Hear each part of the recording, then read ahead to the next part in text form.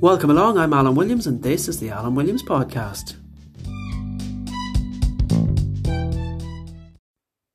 Hello there, welcome to the podcast for the 144th time. Hope you're all having an incredible week out there. It's going to be short and sweet today, guys. We're currently taking in new clients for Elevate. The March intake has just opened up. Registration is open and it is really busy. So I'm going to keep today's podcast short and sweet. Probably a quick 10-15 minute episode. I wanted to record one though because I've been quite inconsistent over the last few months. So I kind of thought, you know what, I'm going to jump on and do something, even if it is a short one. Rather than leaving another blank week, I will jump on and I will gain a little bit of consistency. The same as you would if you're trying on a fitness journey to get your food right or your training right. Being consistent and showing up is what you need to really just focus on sometimes and bringing it right back to basics. So I might not get an hour long episode in, but I'll get what I can. So if I can get 10-15 minutes of quality in for you, then that is all good from my perspective. One thing I wanted to focus on today is just how to motivate people in inverted commas. Now, you guys that listen to the podcast know I'm not a big fan of the word motivation. I'm not a big fan of people needing to be motivated all of the time because I always come back to relying on habits and behaviors rather than motivation.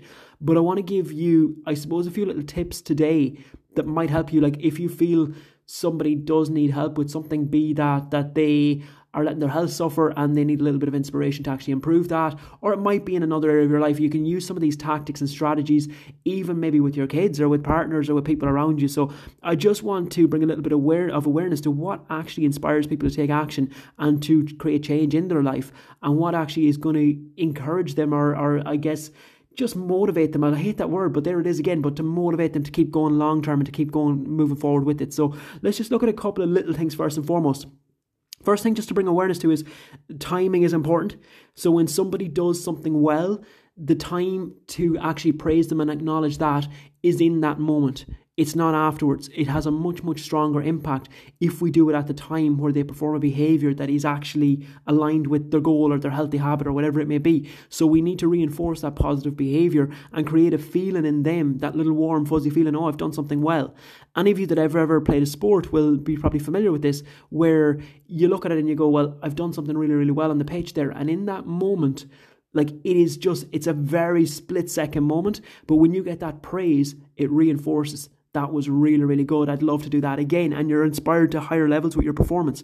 If it is kind of after the game and you're maybe in the changing rooms, or it could even be the following day, you're having a team meeting and you get a little bit of praise from the manager or from the coach, it hasn't got the same effect. It's kind of wore off. That feeling that was there in the moment is no longer to the same power or the same strength that it was. So just to reinforce that encouragement and that praise at that moment in time that it happens is really important. So you want to get to it as quickly as you can. So when somebody is doing a behavior that's aligned with what it is that they're trying to achieve, that's the time to praise the behavior. Always praise the behavior, never even praise the outcome. The behavior is the biggest thing because that's the one thing that we can control. So see, like if you have a child, for example, and you're always praising them for winning, like it's not the greatest thing to do because they can't always control if the team wins. If they're part of a team, they cannot control that.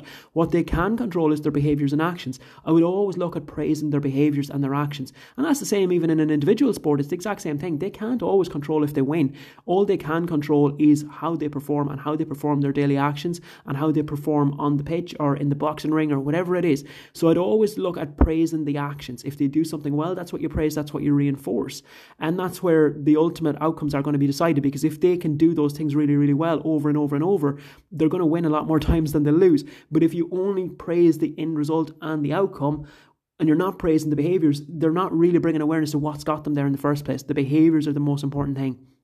So that's just the first thing on that. And just to realise as well, we condition each other on how to behave, but I think most of us actually don't really realise that, and this is in our day-to-day lives.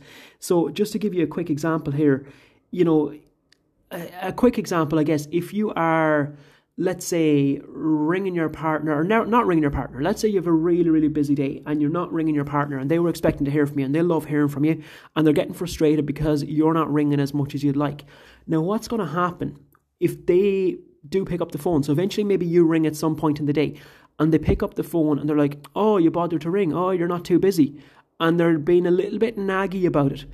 Well, all that's going to happen is that person is conditioning you not to ring them again, because you are then going to associate pain with making that phone call, because you know their energy is off. You know you're going to be getting grief for it. You know there might even be like a little dig thrown in or a bit of sarcasm or something like that.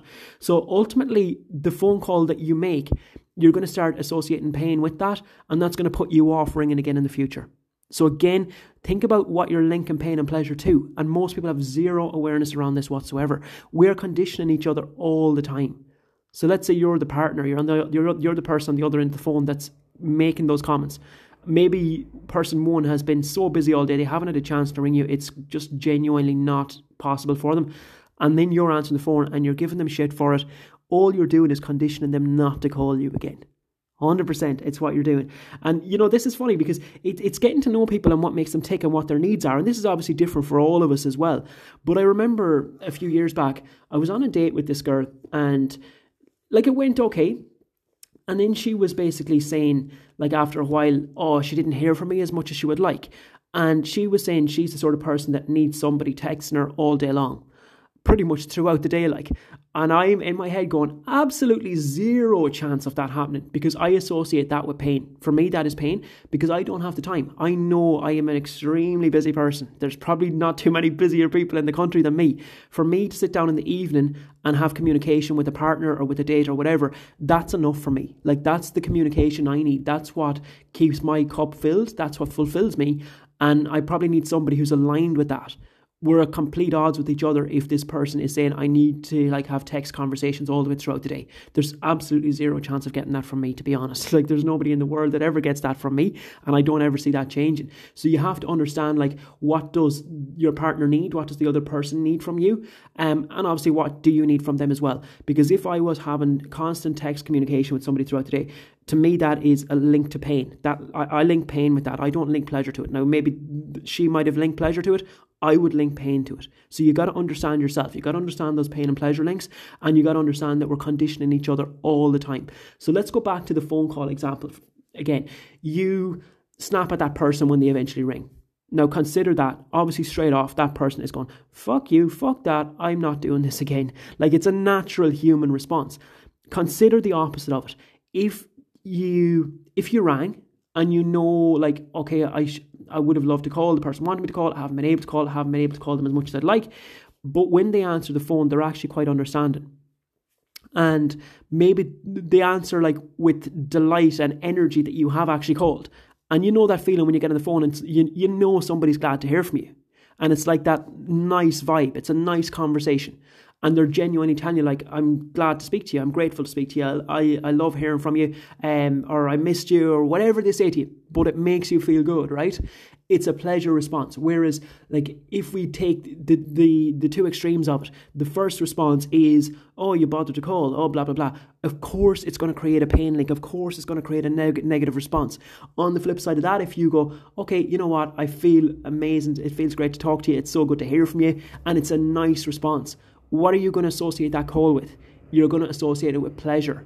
And then the next day or the following week or whenever you call them again, you're going, I actually want to speak to them. I really, really enjoyed that call. I want a little bit more of that, because now you're linking it to pleasure rather than pain.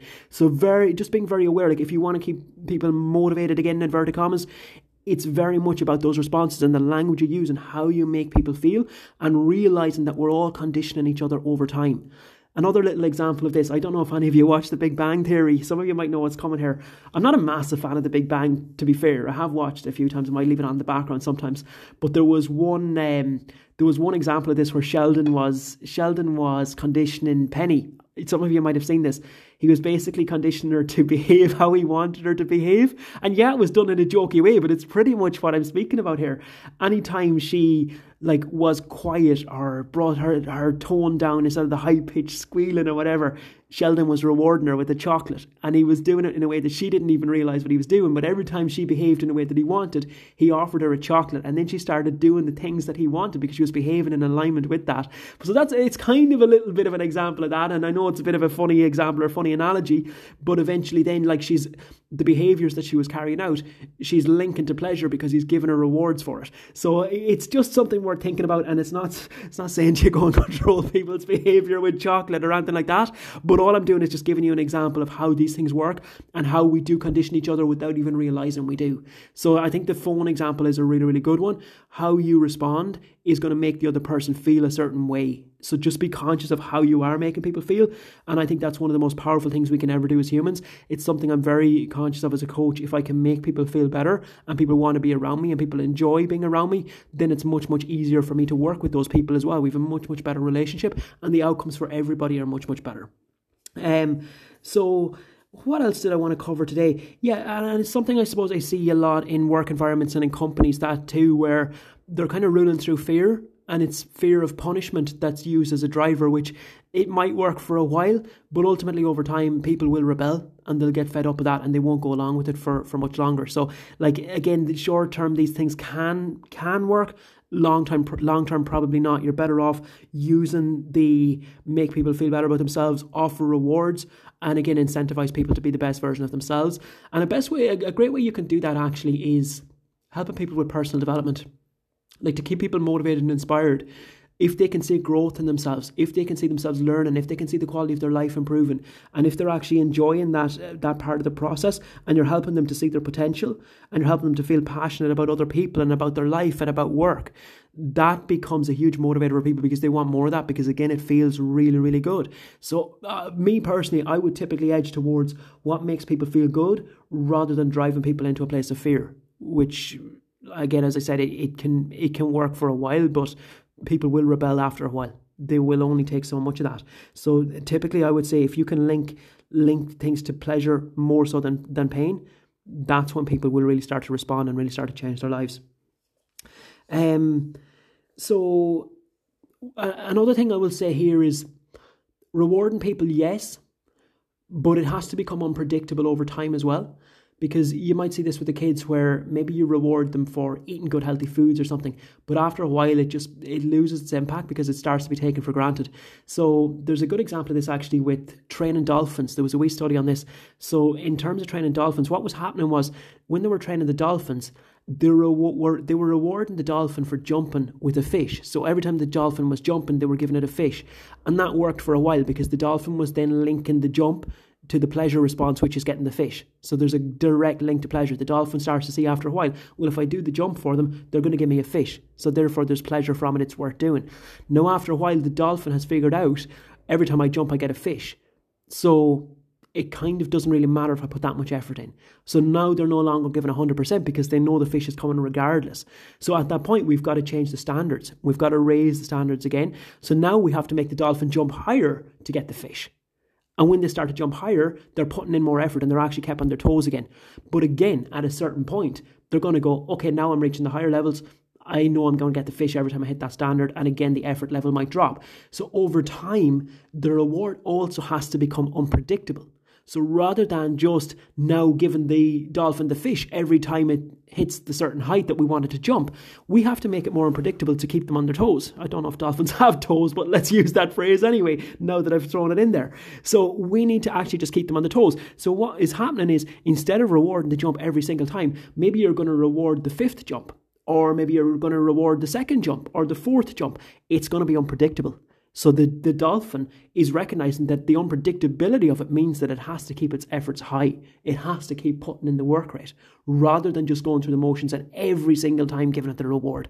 So that's pretty much my few thoughts on that today, guys. 13 short minutes. I think we've packed a fair bit into that, but just a few thoughts. You know I'm not mad on the word motivation, but just in terms of actually keeping people inspired, keeping them moving forward towards their goals, there's a couple of little psychological tricks that can work quite well. I hope you found something useful in that.